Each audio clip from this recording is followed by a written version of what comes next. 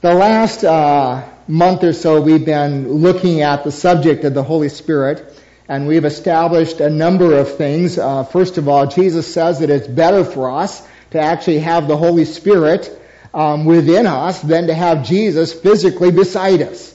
And that's quite an astounding statement, and it reminds us how important the Holy Spirit ought to be to us, that we ought to value Him.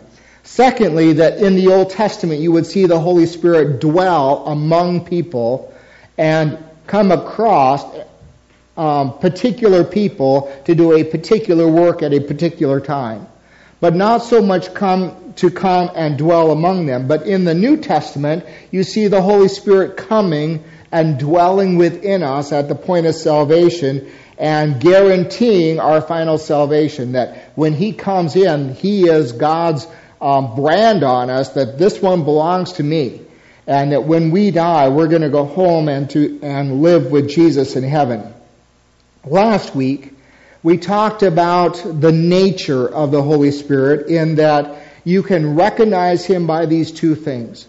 The Holy Spirit will always be the Spirit of the Lord Jesus Christ, and He will always be the Spirit of truth.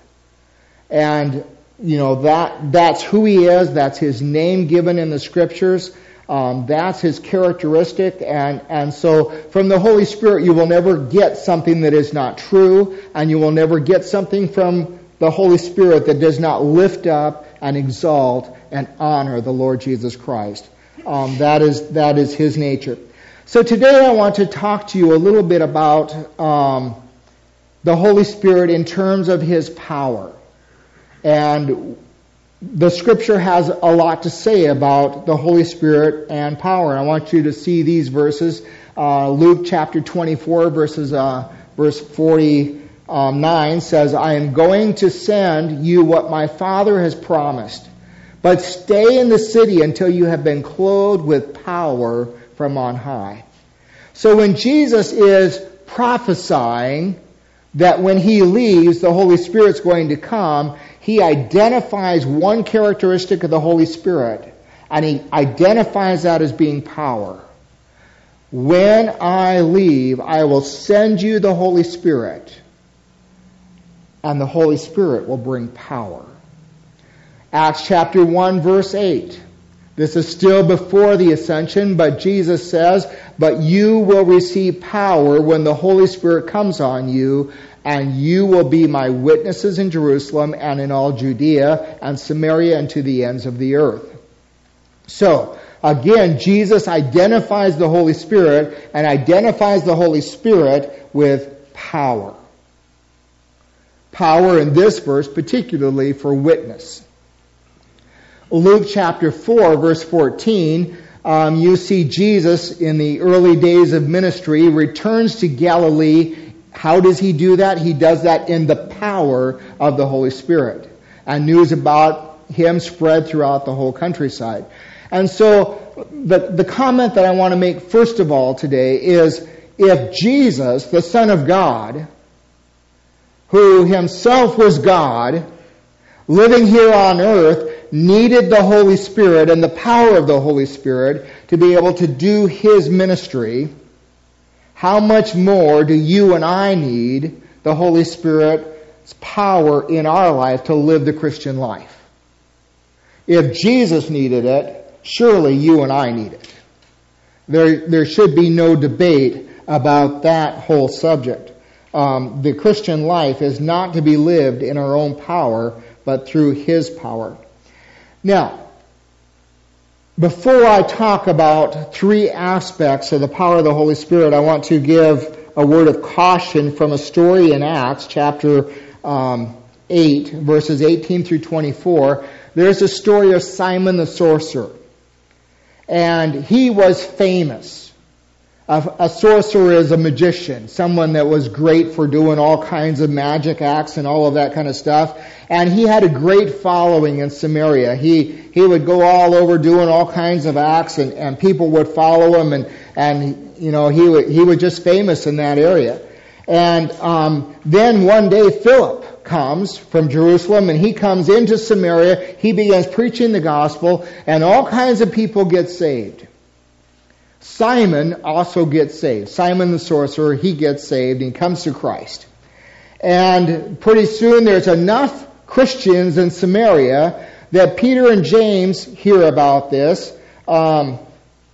And so Peter and John come, and they come down to Samaria to check it out. And when they get there, they discover that here are new Christians, and they began to lay hands on these new Christians and pray that they would receive the Holy Spirit. And so as they began to pray for that, Simon watches all of this, and he's been following Philip around because he's just amazed at Philip and what he can do, and the miracles and the signs and all the things that are happening and the people being healed, and he's just amazed at it, all of that. And because he's been a magician, that's all the more appealing to him. And so he watches that, and then he watches Peter and John lay hands on people and they receive the Holy Spirit, and he thinks, man, I want to be able to do that also. And so he goes up to Peter and John. He says, man, I got some money, I got some silver here, I'm going to give it to you. I want you to give me this power. I want to be able to lay hands on people and have the Holy Spirit come upon them at the same time. And Peter said to Simon the sorcerer, you cannot buy the gift of God. You cannot buy the gift of God. And he said, on top of that, your heart is sinful and bitter. And so this is not something that we can just, give to you in exchange for a gift of silver. And so while I'm preaching on the power of the Holy Spirit, I want to emphasize a couple of things from that story of Simon the sorcerer. First of all, we have to guard against selfish motives in seeking the power of the Holy Spirit. We want the power of the Holy Spirit only for the glory of God, and that God has a greater witness through our lives, not for ourselves. And Simon, he was just looking at it as one more feather in his own cap. That's what he wanted. When we become more concerned about our own following than about honoring God, that's when we get in trouble with the Holy Spirit. We always want to keep our focus on God in the midst of that. 2 Timothy chapter 3 verse 5 warns that in the end times people will be lovers of themselves, having a form of godliness, but denying the power. Simon wanted a power to draw people to himself rather than a power to change himself and a power to draw people to Christ. Another thing that we learn from Simon the sorcerer is that you and I can't manipulate God in regard to the Holy Spirit. We can't buy the Holy Spirit. We can't win the Holy Spirit. We can't deserve the Holy Spirit. We can't control the Holy Spirit. In fact, another place in John, Jesus describes the Holy Spirit almost as a wind. It goes where it wants to go. You and I can't manipulate or control and all of that. It is a gift of grace. The Holy Spirit is given to us because God is good and because God is generous and because God wants to come alongside us. Another thing about the Holy Spirit that should be said on the front end is Simon kind of thought, his mindset was that he just wanted to be great like he had always been before Christ. He had people following him. He was able to do all these magical acts and all of this and that and something else. And it was kind of something that just puffed him up and made him feel great. And a lot of times you and I, in regard to the Holy Spirit, we desire the Holy Spirit kind of in that same sense in which we want the Holy Spirit because we want to be successful. And it comes back to being all about us. Rather than desiring the Holy Spirit because we want God to be successful through us. And having that kind of a mindset. I want to remind you what Paul writes in 2 Corinthians chapter 4 verse 7. We have this treasure in jars of clay to show this all-surpassing power is from God and not from us. And in that passage, he's just talked about Christians who don't look very strong, don't look very miraculous, don't look very impressive in the eyes of the world. They're being beaten and they're discouraged. And you can go through that passage and he just lays out some Christians who have been under persecution or under this or that and something else. And in the eyes of the world, they look real weak. And Paul says we have the treasure of the gospel in jars of clay. And sometimes we don't look all that successful to the world. But in that is when the power of the Holy Spirit demonstrates that it's not us, it's not our power. And sometimes you and I, we're not always going to be a success in the eyes of the world. But that may be exactly the time when the power of the Holy Spirit is most evident and most real in our lives. 2 Corinthians chapter 12, verse 9 says, "But he said to me, my grace is sufficient for you. My power is made perfect in weakness." Wow. "Therefore I will boast all the more gladly about my weaknesses so that Christ's power may rest on me."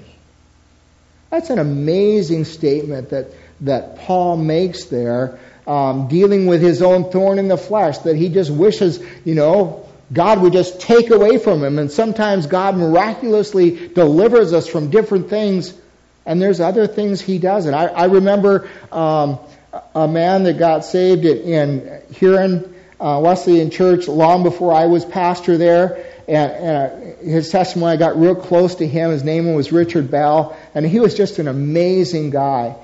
But when he got saved, he was a horrible alcoholic and smoker. Just pretty much a chain smoker and a horrible alcoholic, and had gotten to the point where his family was just about completely done, and they were just ready to leave.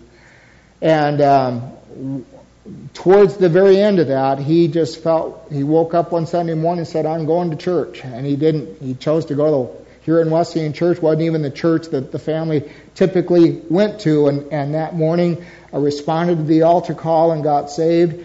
And he said the most amazing thing happened to him, that instantly his desire for alcohol was completely gone. Never once desired again. But he had to fight his addiction to cigarettes. And for the next 40 years of his life, he always craved one and never had one. But he craved it and wanted it. He never had any more desire for alcohol. After being a drunkard, God completely delivered him from that, but didn't deliver him from his addiction and his desire for smoking and all of that. So it's just amazing. Sometimes, God will come in and his power will set us free from some things and not set us free from other things. I've been reading, and we referenced it in Sunday school this morning, been reading Hebrews 11 in my devotional reading. And, the first, I think it's 17 verses or whatever it is in Hebrews chapter 11, are all these great people who had victories because of their faith. And then you get down there, and others were sawed in two. And others were put in prison. And others went through all kinds of rough times. And they had the same amount of faith that the people in the first part of Hebrews 11 had. Sometimes the power of the Holy Spirit comes when you and I are at our weak points in life. And so I can't hang up here too much. I don't want us to get into that mindset of thinking that the power of the Holy Spirit is one that is going to make life successful for us all the time. No. Sometimes you and I will go through some real dark periods of life, some disappointing times in life, and it is during those times that the power of the Holy Spirit wants to be most real and most evident in our lives, even though we don't look very successful to the world, to those around us. Dr. Larry Hughes, who was a Bible teacher at Oklahoma when I was down there. He said, in the emphasis of the spectacular work of the Holy Spirit, sometimes we divert attention from the central mission of the Holy Spirit, which is to help the believer in submission to the Lord Jesus Christ. And that is often a quiet work. It is often not very spectacular. The Holy Spirit wants to help us submit to Jesus, whether He's taking us through heavy times in our life or whether we're up there on the mountaintop in our life. Now, three things that I want to say that the Holy Spirit is used, His power is used for in our life. These three are, certainly there is more to it than the three I'm going to mention this morning, but I think these are fairly significant things that the power of the Holy Spirit wants to be used for in our life. The Holy Spirit gave the early church witness to people out of their culture. You have the day of Pentecost comes and you have people from all kinds of places come in speaking all kinds of different languages, and they're gathered there in Jerusalem for the day of Pentecost. And when they get there, here you have the Holy Spirit comes, and these Christians who know Hebrew, know Greek, are speaking all these other languages from all these other people, and they're telling them about Jesus and what He's done. And so they spoke languages they had never known themselves in order to share the good news. The bottom line is this: a Spirit-filled Christian becomes a mouthpiece for the Lord Jesus Christ. There is a power that the Holy Spirit wants to give us for us to be able to share the gospel where we live and counterculturally. And I think even one of the things you can do with that text is say that sometimes it takes the Holy Spirit to nudge me out of my comfort zone and to be able to share the gospel where I'm not real comfortable. That's what happened in Acts chapter 2. People heard the gospel where they wouldn't have been able to hear and understand it before. And sometimes the Holy Spirit comes as power to be able to help us witness to people that we know and love, but also to other people who are different than we are. 1 Corinthians chapter 2 verses 4 through 5 says, "My message and my preaching were not with wise and persuasive words, but with a demonstration of the Spirit's power, so that your faith might not rest on human wisdom, but on God's power." Paul says even in his preaching, he wasn't trying to impress anyone, and Paul was very, very schooled and academic and all of that. And all you have to do is read some of his writings in Romans and some of those places and where it's hard to figure out everything he said. But Paul said in his preaching, he preached not in the power of academia, but in the power of the Spirit, so that it didn't rely on human wisdom. 2 Timothy chapter 1 verses 7 through 8, Paul writes, "For the Spirit God gave us does not make us timid, but gives us power, love, and self-discipline. So do not be ashamed of the testimony about our Lord or of me, His prisoner. Rather, join me with suffering for the gospel by the power of God." You stop and think about that. Paul's encouraging this young man, Timothy, and he says the Spirit of God does not give us a spirit of timidity, but a spirit of power, boldness, so that we're not ashamed of the gospel. Quite frankly, most of us are a little timid about the gospel, about sharing it. The Holy Spirit wants to come along beside us and give us more boldness and courage and not make us so timid about sharing the gospel. And then also, he says here, "But rather join me in suffering for the gospel by the power of God." Sometimes the greatest opportunities you and I have for witness is when we're going through the deepest, darkest things in life. And that's when we need the power of God to come alongside us and really help us. One of the amazing things that is happening in the world today, and I just want to reference this kind of off the subject, but Muslims are being led to Christ by the thousands. And God is especially leading them through dreams, because Muslims are big believers in dreams. And so it's kind of interesting, but when you go back and track Muslims who are coming to Christ, you will find that they have been witnessed to by a Christian. But that never seems to impact them. It doesn't go very far in them coming to Christ or making a decision for Christ or anything else. And then they will go home and they'll go to bed and they'll have this dream. And the Holy Spirit gives them a dream, and it connects with the testimony and the witness the Christian has already given to them. And then they come back and say, I need this Jesus. You've been talking to me. I saw him last night. And it's happening throughout the Muslim world, all over by the thousands of people. And friends, that's not something the Christian can do. That's, again, the power of the Holy Spirit. And I want to say, first of all, the power of the Holy Spirit is given so that you and I are more effective in witness. Secondly, the Holy Spirit comes so that we can impact the culture around us. There is a power for social action around us. Luke chapter 5 verse 17, and the power of the Lord was with Jesus to heal the sick. Luke chapter 9, when Jesus called the 12 together, he gave them power and authority to drive out all demons and to cure diseases. John chapter 14 verse 12, verily, truly I tell you, whoever believes in me will do the works I have been doing, and they will do even greater things than these, because I'm going to the Father. Now, when you look at that, you see healings and miracles and signs, and Jesus calling the disciples together to give them power to continue to do the works that he had been doing. And Jesus says, he who believes in me will do these works and will do even greater works than these.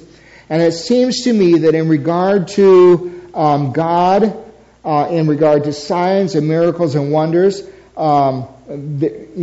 Christianity, there's a broad sweep of different beliefs in regard to what God wants to do and is doing in the world today.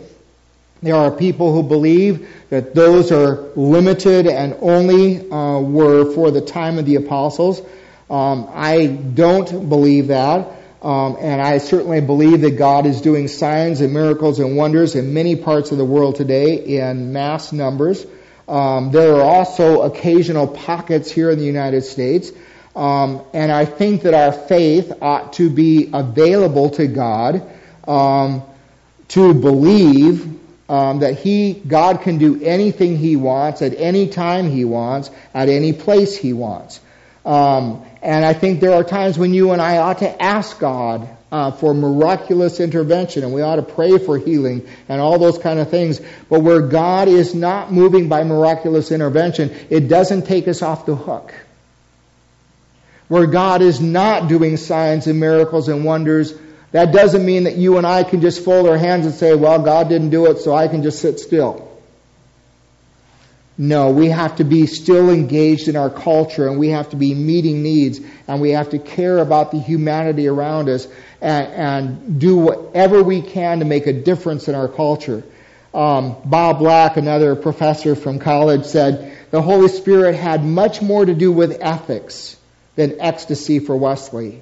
Holiness was for him God's equipping of man for use in a needy world. A love for God and your neighbor translates into social action, doing something in our world. And that really is our historical tradition. Wesley changed the world of his day. For the most part, Wesleyans today are a pretty lazy group. I'm a pretty lazy Wesleyan. If I went back and compared to Wesley, he probably would just kick me out. I wouldn't cut the bill for him. You stop and think about Wesley, what he accomplished and what the Methodists of his day accomplished in bringing the gospel to bear on the culture in which he lived.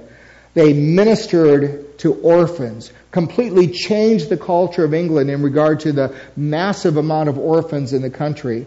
They changed education laws throughout the whole nation. They changed labor laws so that children couldn't be put to work as early as 6 years old, like they had been when Wesley first started. Wesley was very involved in medicine, developed several clinics throughout England, and actually, this is mind-boggling to me, but he actually wrote a couple of books about the practice of medicine and how to take care of the body. He was very much on the forefront of the fight against slavery and abolition in his day. He addressed drunkenness and all kinds of other things, and prison reform. Just did all kinds of things in the culture of the day and literally saved England because it was on the brink of just self-collapse. And he made a difference in that nature. Wesley believed, according to 2 Corinthians chapter 10, verse 4, that he had a divine power to demolish spiritual strongholds. And friends, I don't know how we can look at our world today and not believe there are spiritual strongholds at work. I don't know how we can look at our world today and not believe there are spiritual strongholds at work here in the United States. And we have to take a stand.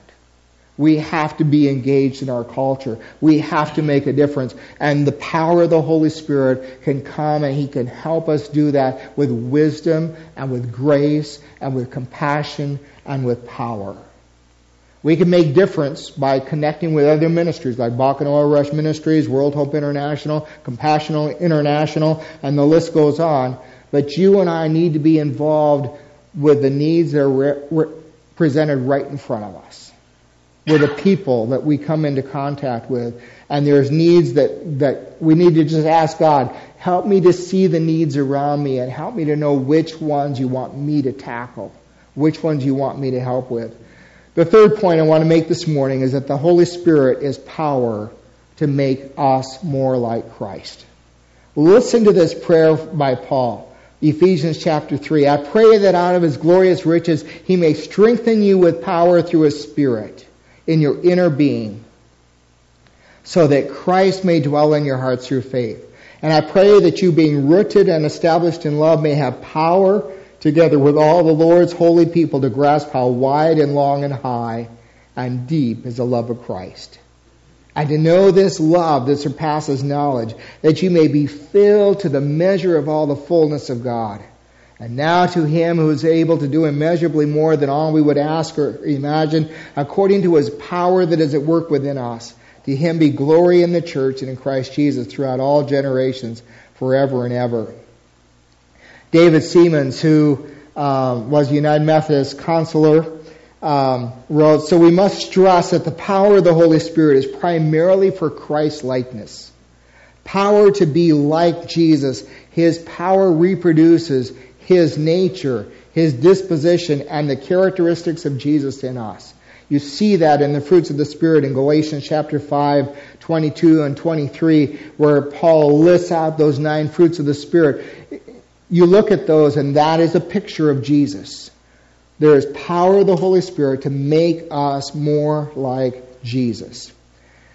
As we come to the end today, just looking at the subject of power, and there's so much more that could be said about the power of the Holy Spirit, but I just want to close this by asking this question.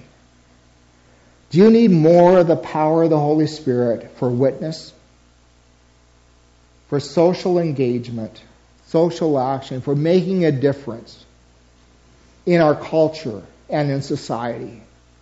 And you need more power to become more like Christ. That's stuff that you cannot do in your own strength and in your own power. You need the Holy Spirit to fill you and help you in that area.